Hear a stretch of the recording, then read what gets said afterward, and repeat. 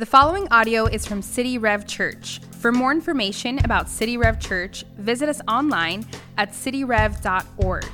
As we begin our study this morning in the scriptures, I want to start with a story.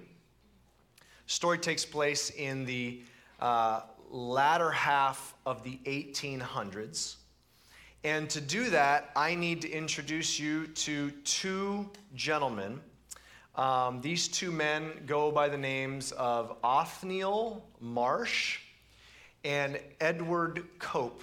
And so the guy on the left is Othniel Marsh. And I got to say, you don't come across the name Othniel too often.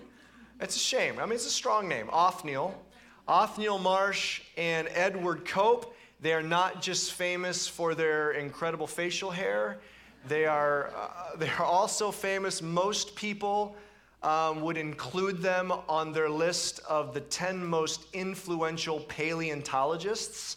Now you say, who reads lists of influential paleontologists? Apparently I do, okay? I do this, and I do it for you. I want you to know important things, okay?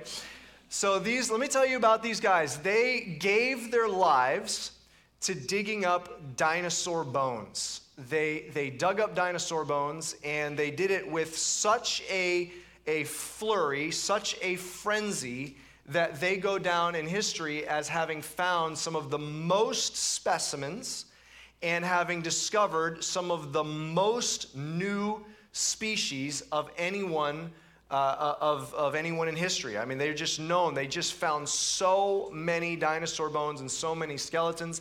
Edward Cope, I think, still holds the record for the most scientific articles published. That's the guy with the curly mustache.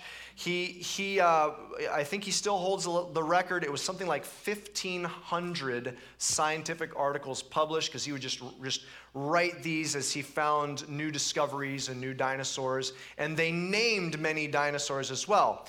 Now, Othniel Marsh, the guy with the humongous, awesome beard, he is remembered for finding some of the more popular dinosaurs we think of today. So actually, let me show you the skull of a dinosaur he found. It's this skull right here.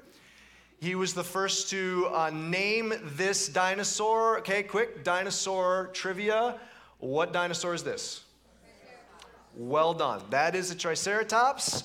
And he's the one who actually named that dinosaur. And he also named this dinosaur, the Stegosaurus. He found those, and so they started out in their relationship. They met in their studies in Germany. They were from the United States, went over to Germany to study paleontology, and they became friends. They came back to the United States to start digging all around throughout the United States for dinosaur bones. Actually, Marsh, the big beard guy, I'll just call him Bearded Marsh so we can keep these straight, okay? Bearded Marsh, he became the first professor of paleontology ever. He was at Yale, or at least here in the United States. He was at Yale. And Edward Cope they're both going all around the country trying to get bones. And it's not just finding dinosaur bones that's the tricky part. It's finding them, figuring out what it is, and putting it together, and then you get to name it. They wanted to name these dinosaurs. So they were still kind of cordial friends because they had been classmates. And so Edward Cope, the guy with the mustache, so Mustache Cope, he actually named one of his first finds after Marsh.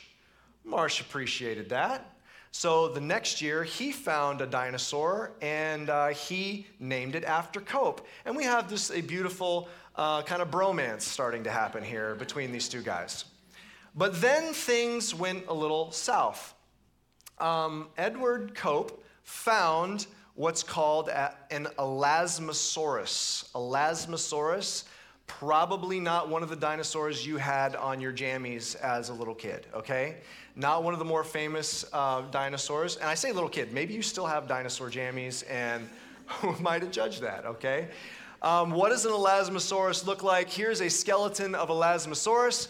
He discovered this and put all those bones together, which looks like a pretty meticulous job. That's a lot of vertebrae right there. And he put all those together, he brought his friend Marsh to see this. He had already written that up. He had already printed it up and published it. It was getting spread around the academic community with including drawings and sketches of the Elasmosaurus. And Marsh looked at it. He was hoping to impress his friends. His friend Marsh looked at it, Bearded Marsh, and he said, hey, I think you've got the skull on the wrong side. Which is pretty embarrassing because of like how dramatic this dinosaur is. And he says, what? No. And they had this long argument, so they bring in a third paleontologist who took the skull, put it on the other end of the skeleton, which is how it is right now. And at that point, Cope was humiliated and realized that he needed to go find all of the articles that he had published with the sketches with the head on the wrong end and tried to buy all of them up. He was very, very embarrassed. That put a little bit of a wrench into their relationship, but things went really bad one day when Mustache Cope invited Bearded Marsh over to a quarry where he was finding tons and tons of dinosaur bones. And while there, Marsh met some people, and behind Mustache Cope's back, Bearded Marsh made an arrangement so any more dinosaur bones they find at this quarry that Cope kind of felt like he had proprietary rights over would be sent not to Cope, but to Marsh at Yale. At that point, the friendship was over, and a feud started that would last the rest of their lives. Now, how bad was this feud? Well, they sent nasty letters back and forth to each other. They also talked trash about each other pretty viciously out in the open, in public. It even actually was in the newspaper. These were two very high-profile individuals, and now they're tearing each other down, criticizing each other. It got so bad, they both sent spies to watch what the other was doing and trying to figure out what edge that they had. They're both just trying to collect as many dinosaurs as they possibly could to outdo the other. And there's even some legends that there was one of them that was excavating so many dinosaur bones, they took all that they could carry in their caravan, and then the rest they destroyed so that the other couldn't get it. Now, on one hand, it's because of this fierce competition that these two were driven to find so many dinosaur bones, and that competitive spirit drove them. But the consequences are probably far worse, because in their rush to find more and more and more dinosaur bones, there was often shoddy scientific work done. They constructed the dinosaurs wrongly. They one would find a dinosaur specimen, the other would find the same specimen, and then they'd both name them, so there's not an official scientific name because there's two different names. And it's actually taken even into modern day for modern paleontologists to untangle the crazy knot that these two created. Now let me ask you, what drove these two prolific scientists? Very influential. They've given us a lot of things. But what drove these scientists? Was it the dinosaurs? Clearly, it wasn't the dinosaurs. If it was the dinosaurs, having integrity with their work would be the number one priority. They wouldn't put science second. What was first for these two men was themselves. It was ego. It was success. It was fame. It was recognition. By the way, by the end of both of their lives, this feud had cost both of them everything. They died almost penniless and alone. One of them had, by the end, pretty much all of their fines confiscated. It drove them in their drive for success. Did that competitiveness, did it kind of lift them some? Yeah, but in the end, it was not worth it. They lost everything. What drove them? It was themselves. They were not in it for the science. They were not in it for making a contribution to history. They were in it for their own egos. You know, that is an important question every single Christian has to answer about their leadership. These two men were very, very influential, but they leveraged their influence for themselves. Very important question every Christian has to ask themselves and has to answer authentically. What am I leveraging my influence for? Now let's just define what we're talking about just right up front. We often think about leadership as a position or a title, but as you know, let me remind you, leadership is not about a position or a title. Leadership is about influencing those around you. In fact, in a marketplace setting, in a meeting, often the most influential person in the room is not the person with the title. It's not about having a title or a position. You already have influence. You have influence over your friends. You have influence as a parent. You have influence among your neighbors. You have influence at your place of work. You may be the lowest on the totem pole at work, but you have influence. If you have position, you can potentially have even more leverage for that influence, but anyone can have influence. Everyone does have influence. The question is, how do we leverage that influence? Do we leverage it for ourselves, or do we leverage it for others? I want to take a look at a passage. It's really a book that gives us two case studies. We're going to treat this like a case study. Two case studies, two different leaders, and their lives intersect in the same story. And you'll see the difference between leveraging influence for yourself or leveraging influence for others. And the story is in the book of Esther. Now, I wish we could go through the entire story. I'm going to have to summarize portions of it, and then we'll drill down into one part of it. But let me just give you the background of this book. This book is set in Persia, ancient Persia. Persia is the world power. One of the largest kingdoms in world history was the Persian kingdom. In biblical history, this is positioned towards the end of the Old Testament, is where it takes place. This is long after Abraham and Moses and David, long after the Babylonians have destroyed Jerusalem and taken people back into exile. The Persians then overcome the Babylonians, and they become the world power, and it's in the Persian reign that they start sending the Jewish people back to Jerusalem to rebuild the walls and the temple under leaders like Ezra and Nehemiah. It's under that Persian reign that we have the story of Esther, or her Hebrew name Hadassah, and King Ahasuerus. Now here's how this plays out. We open the book of Esther, and King Ahasuerus has his wife, Queen Vashti, makes a decision he does not like, so he basically dethrones her, and he begins looking for another woman to add among his harem that he will then raise up as positionally the queen. So he has his people go throughout all of his kingdom, finding available single ladies to bring them into his harem. Just if you've heard the story and you've heard it was a beauty contest, it definitely was not a beauty contest. They're being brought into his harem. He will then select one of them to become queen. Now, as the story plays out, he selects this Jewish woman, Esther, to become his queen. So now there's a Jewish young lady who serves in that position. Now, a little bit about Esther. Esther is an orphan. Both of her parents have passed away.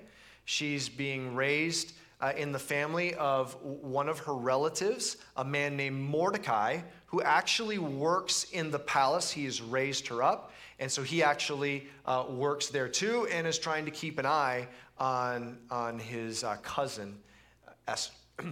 Esther. So we're going to pick up the story in Esther chapter 3. Open with me to Esther chapter 3. We're going to pick it up in verse 1.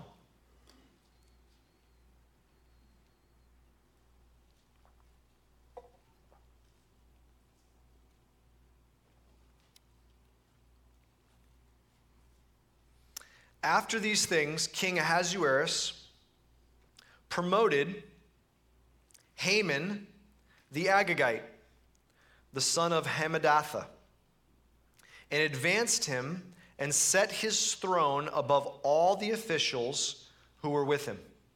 And all the king's servants who were at the king's gate bowed down and paid homage to Haman, for the king had so commanded concerning him.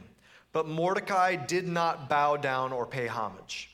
Then the king's servants who were at the king's gate said to Mordecai, "Why do you transgress the king's command?" And when they spoke to him day after day, he would not listen to them. They told Haman in order to see whether Mordecai's words would stand, for he had told them that he was a Jew. And when Haman saw that Mordecai did not bow down or pay homage to him, Haman was filled with fury, and he disdained to lay hands. He disdained to lay hands on Mordecai alone. So as they had made known to him the people of Mordecai, Haman sought to destroy all the Jews, the people of Mordecai, throughout the whole kingdom of Ahasuerus. Let's pause there just for a second. What's happening here? Well, you've got Haman. He's an Agagite, and he has been promoted to being one of the officials. He's basically at the right hand of King Ahasuerus, who's got extraordinary power. I mean, this guy would be one of the most powerful men in history. He's got extraordinary power. And you've got Haman. This Agagite has been raised up to his right hand. Haman is a very wealthy, influential person, and as he rides into the gate, everyone stops, bows to the ground before him, and Haman kind of likes it. Mordecai, however, he does not feel in conviction that he can bow down before Haman, and so he doesn't bow down. And Haman's people come up and be like, why are you not bowing down to Haman? And finally, they learn that he is a Jewish man. And so they tell this to Haman. And Haman then decides he's so angry that Mordecai is not bowing down to him that he decides to kill Haman. Haman decides to kill Mordecai. Now, there's some backstory if we went back several hundred years between the Jewish people and the Agagites. We can't get into all of that, but there's a lot of tension between these two people groups that we can't get into that. But he's so mad he decides to kill Mordecai. When he hears that Mordecai is a Jewish man, he decides the right thing in his mind to do is to exterminate an entire people group. The Jewish people probably are mostly all living within the Persian Empire. So if he can use his influence with the king to get everyone in the every Jewish person in the Persian Empire killed, that pretty much wipes out a people group. So here's what Haman does. He goes to the king, and he says, "Look, King Ahasuerus, there's a people within your kingdom. They don't follow your laws. They're a threat to you. And so here's what I would like to do. I would like to set up a day. And on that day, it is legal for anyone in any village, anywhere in your kingdom, that knows of a Jewish family. It would be legal for them to slaughter that entire family, man, woman, and child. And if they do slaughter that family, then they are rewarded by taking all their stuff. They basically plunder that family. Let's make it legal for that to happen anywhere in your kingdom. And by the way, if you do that, I will add 10,000 talents of silver to your treasury." Now, 10,000 talents of silver, if you had 10,000 talents of silver, today you would have upwards of $200 million. Now, probably the buying power is probably different back in those days. The main point is this is an enormous sum of money. Now, maybe when Ahasuerus heard the whole bit about the talents, he liked the idea and signed it into law. It then goes to every part of the kingdom, and now all of these cities are gathering together, and they're hearing this rule being read that on a certain day, a few months' time from now, when on that day you can kill anyone who's a Jewish person, and you can take all their stuff, which you can imagine how that just turns the whole kingdom in an uproar. You can imagine the tension in every village, every city throughout most of the known world at that time. Mordecai hears of this, obviously deeply burdened, tears his clothes, puts sackcloth on, puts ashes on his head, and he lets Queen Esther know what's going on. Tells her what's going on, and he asks her to use her influence to see if there's something that can be done.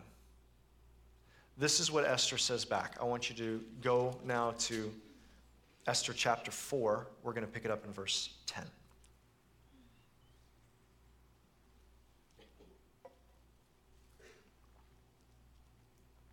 Then Esther spoke to Hathach and commanded him to go to Mordecai and say, all the king's servants and all the people of the king's provinces know that if any man or woman goes to the king inside the inner court without being called, there is but one law to be put to death, except the one to whom the king holds out the golden scepter, so that he may live. But as for me, I have not been called to come in to the king these 30 days. Esther says, look, Mordecai, it's not that easy. I don't just waltz into the king, okay? Remember the character of someone like Ahasuerus. He, as a reflex, signed into law that cannot be revoked. As a reflex, he signed into law the extermination of a people group. This is not a good guy. I know maybe you've seen the Esther movie. This is not a romance between Esther and Ahasuerus. This is not a good situation for Esther. She is married to a guy that is not a good dude, a dangerous guy. When she walks in, she has the favor of Ahasuerus, but when she walks in, he's not looking at his long-lost love. He's got a whole harem of women. She's saying, it's not that easy. I don't just waltz in to see the king. I haven't seen the king in a month. Now watch what Mordecai says back to her. Go to Esther chapter 4, verse 12. And they told Mordecai what Esther had said. Then Mordecai told them to reply to Esther, do not think to yourself that in the king's palace you will escape any more than all the other Jews. For if you keep silent at this time, relief and deliverance will rise for the Jews from another place. Isn't that amazing? It's his faith in God's promise, his plan for the redemption of history. But you and your father's house will perish. And who knows, this is so important, and who knows whether you have not come to the kingdom for such a time as this. Then Esther told them to reply to Mordecai, go gather all the Jews to be found in Susa, it's the capital, and hold a fast on my behalf, and do not eat or drink for 3 days, night or day. I and my young women will also fast as you do.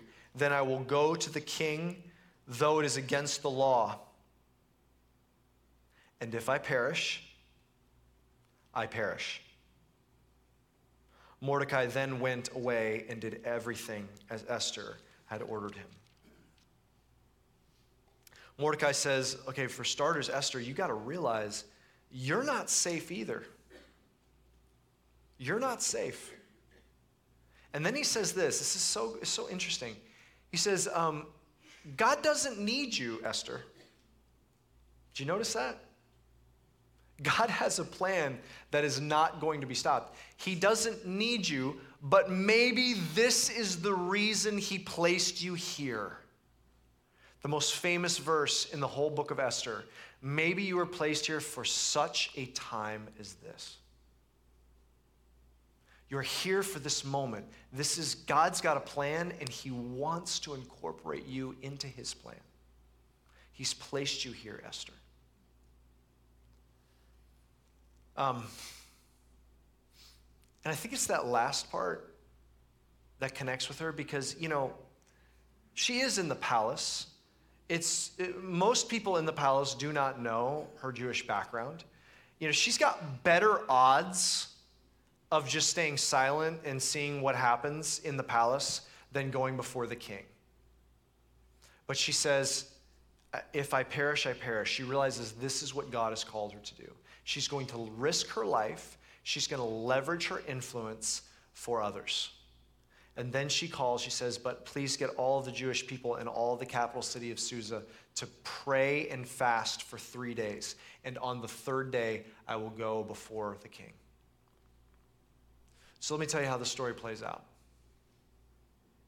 They all pray. They all fast.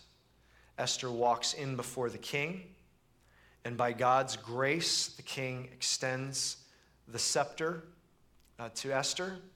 Esther uses God-given wisdom. Her plan for this is absolutely brilliant, the way she's going to expose what's going on to the king. God just gives her wisdom. She has a wonderful strategy on how to do this. I can't go into all the details, but eventually she exposes the plot, and she creates a scenario where it's just her, the king, and Haman there at a banquet.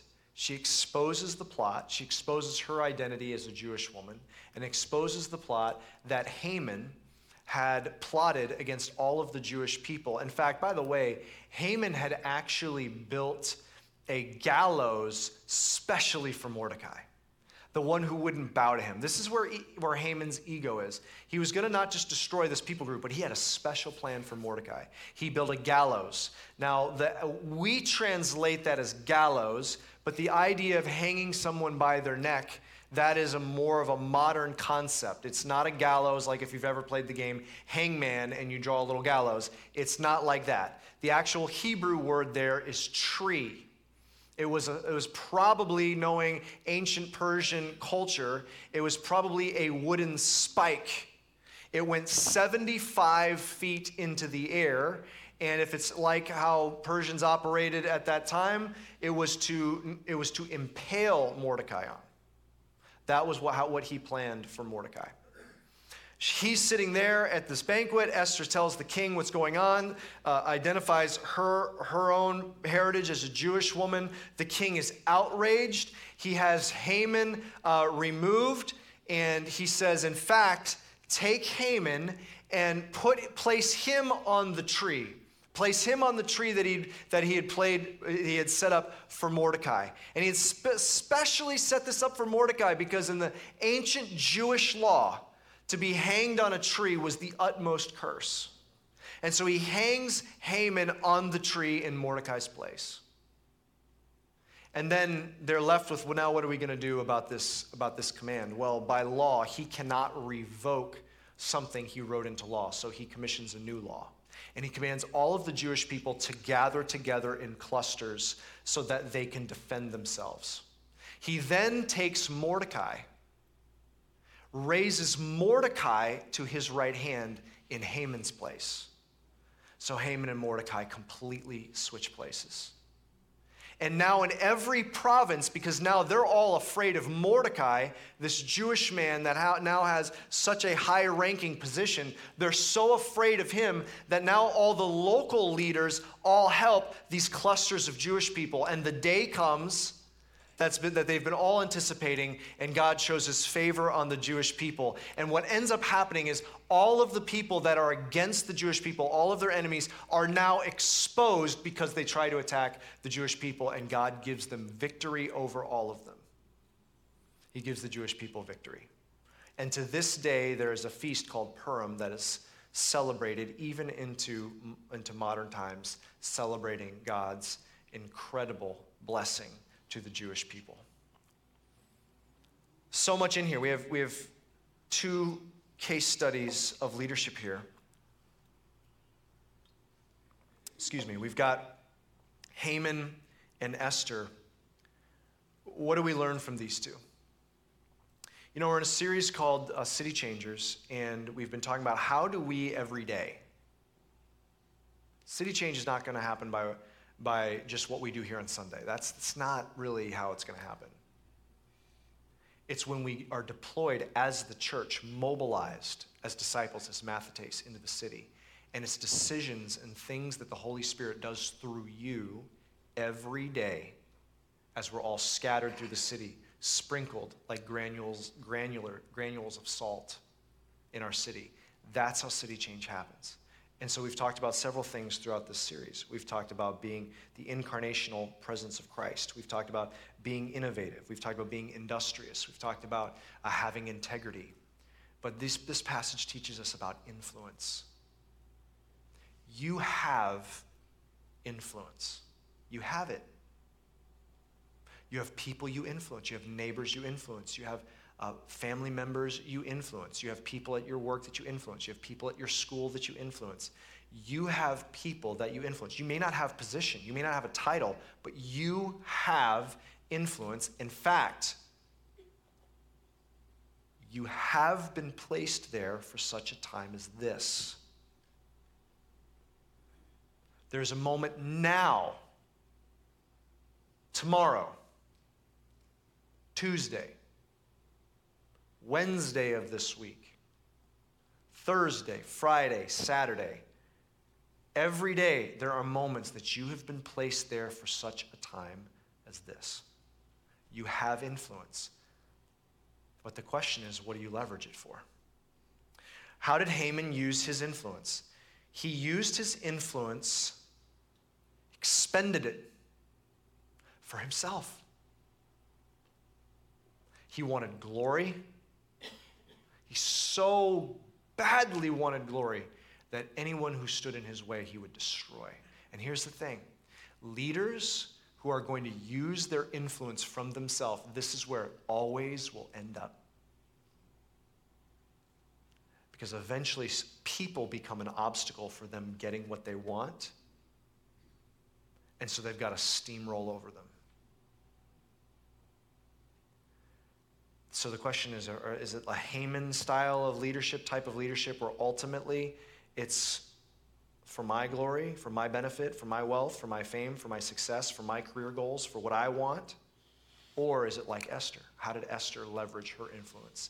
She put it all on the line, risking her very life. She gave everything. She gave everything to stand before that king on that third day, so that her people could be rescued. She expended it for others. So the question is, the influence you have, is it going to be used for you, or is it going to be used for others? How will you use that? Church, you know this is not a new concept. You know this. This is a reminder. This is an opportunity to take a deep dive in your soul and look into your soul, because you know this. In fact, our own society and culture, as individualistic as it is, as self-absorbed as our culture tends to be, couldn't help but stumble across this truth.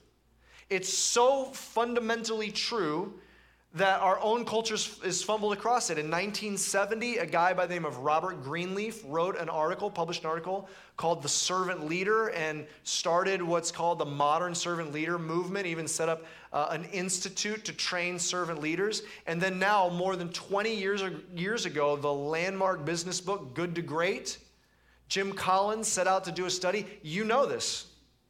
Jim Collins set out to do a study on what made businesses great. He was not wanting to write a leadership book, but he followed the evidence. And one of the things he could not deny is there is a certain type of leader that led extraordinary organizations. And he called it the level 5 leader. Let me just read you the quotes that Jim Collins says about what a level 5 leader is. Check this out. We're going to pull them up on the screen. Here's what he says.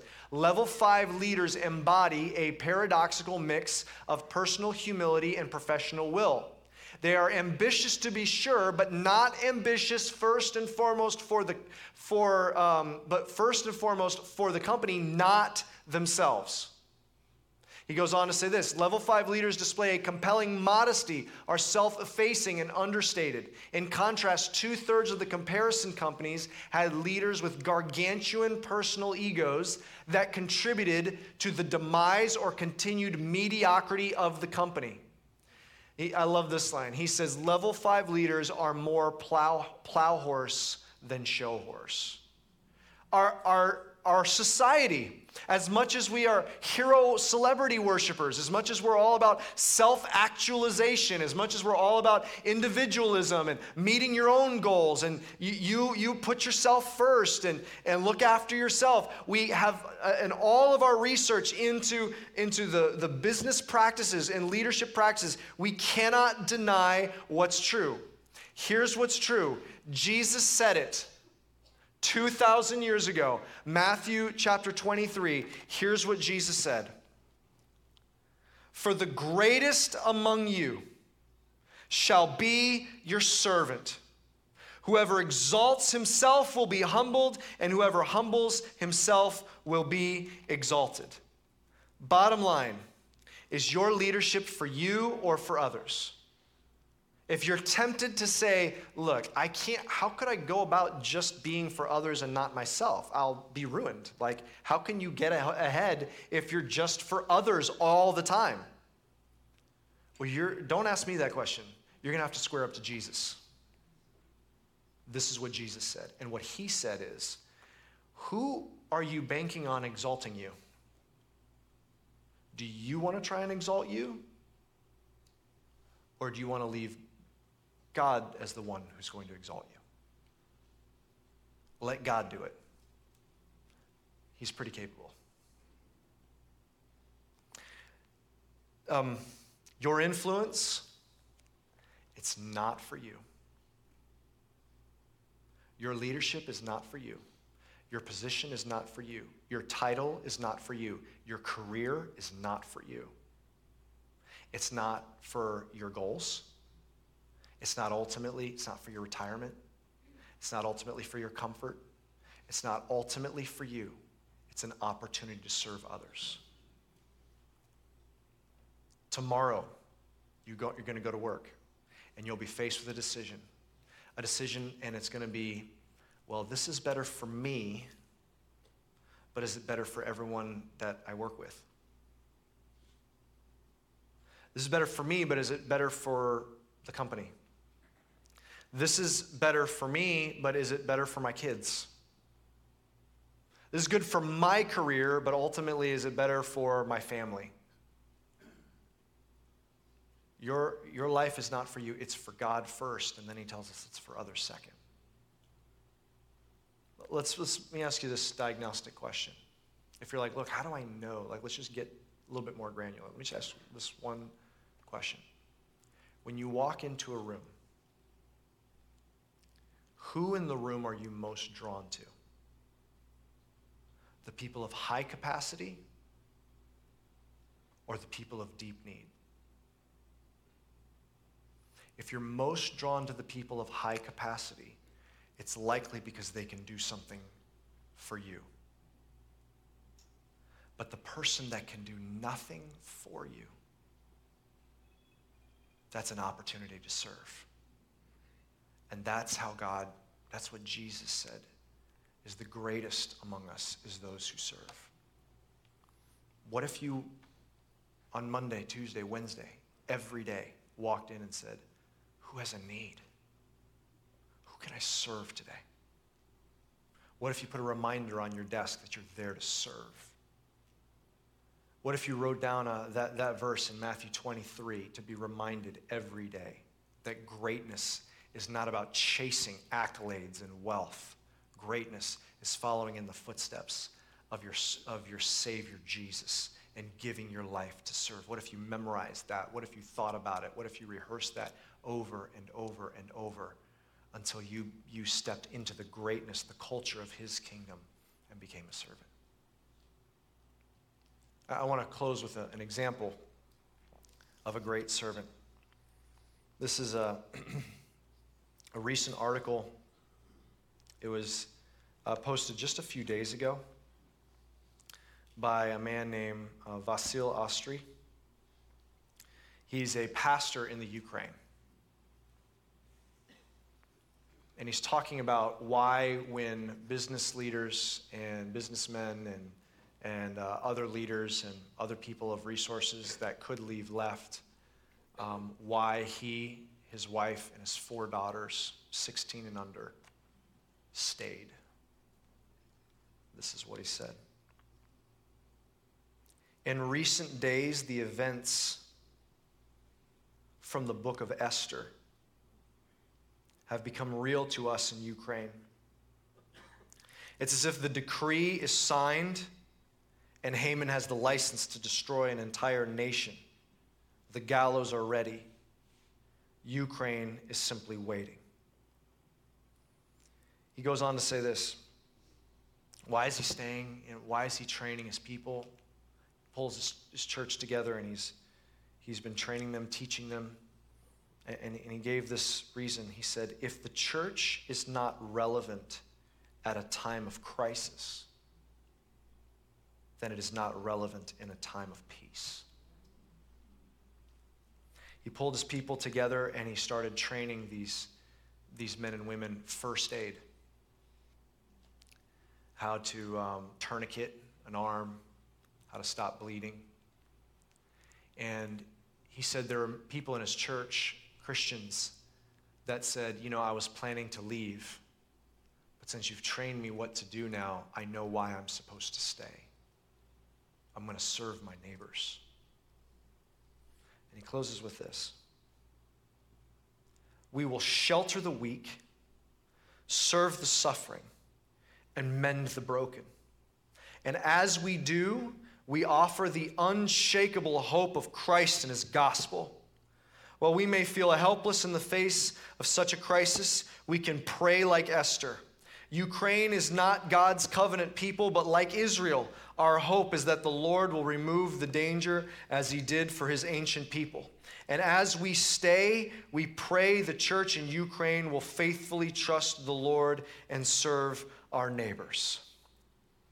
And at the other end of this, you and I both know the Ukraine will not forget about the faithfulness of the Ukrainian church. They stayed they ran to the needy. And they didn't try to save themselves. Christian, that's your heritage. That's who you're named for. You're named for Jesus Christ, Christian. He had a third day moment as well. On the third day, his triumphal act set all of us free from sin and death. He traded places with you. You and I deserved the gallows. He came from the right hand and took the tree, the curse of the tree. And we who deserved the curse of the tree now sit at the right hand of God with him. We're seated on the throne with Jesus. That is your heritage. That's who we are. And if we dream of having the heroic courage of our Ukrainian brothers and sisters one day, then we sure be able to do it on Monday morning. Some of you, your first step is to embrace the King of Kings and Lord of Lords. And even though he's crowned with many crowns, he is a servant. Surrender your allegiance to the servant king and become a citizen of his kingdom. Let me lead us in a time of prayer. Would you bow your head and close your eyes?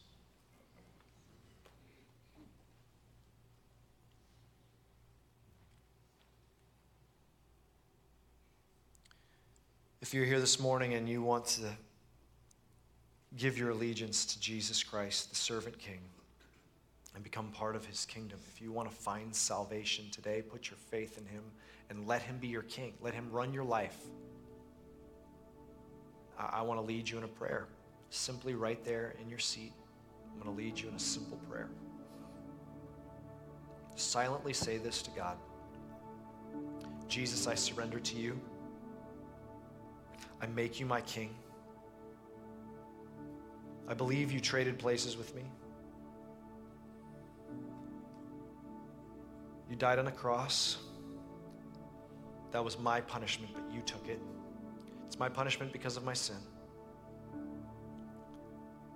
But you rose again, and you were seated at the right hand of God. And you've welcomed me in. I accept that today, and I want to walk a new life with you. In Jesus' name, amen. If that was your prayer just then, for those of you watching online, or if you're sitting here, if that was your prayer, you prayed that and found salvation in Jesus. What I want you to do is I want you to grab your cell phone. I want you to go to cityrev.org/faith because we want to mail you a Bible. We want you to help you as you're beginning this journey of following Jesus. And you can also, if you're here in person, you can grab that Get Connected card. You can fill that out, put that in one of the giving boxes.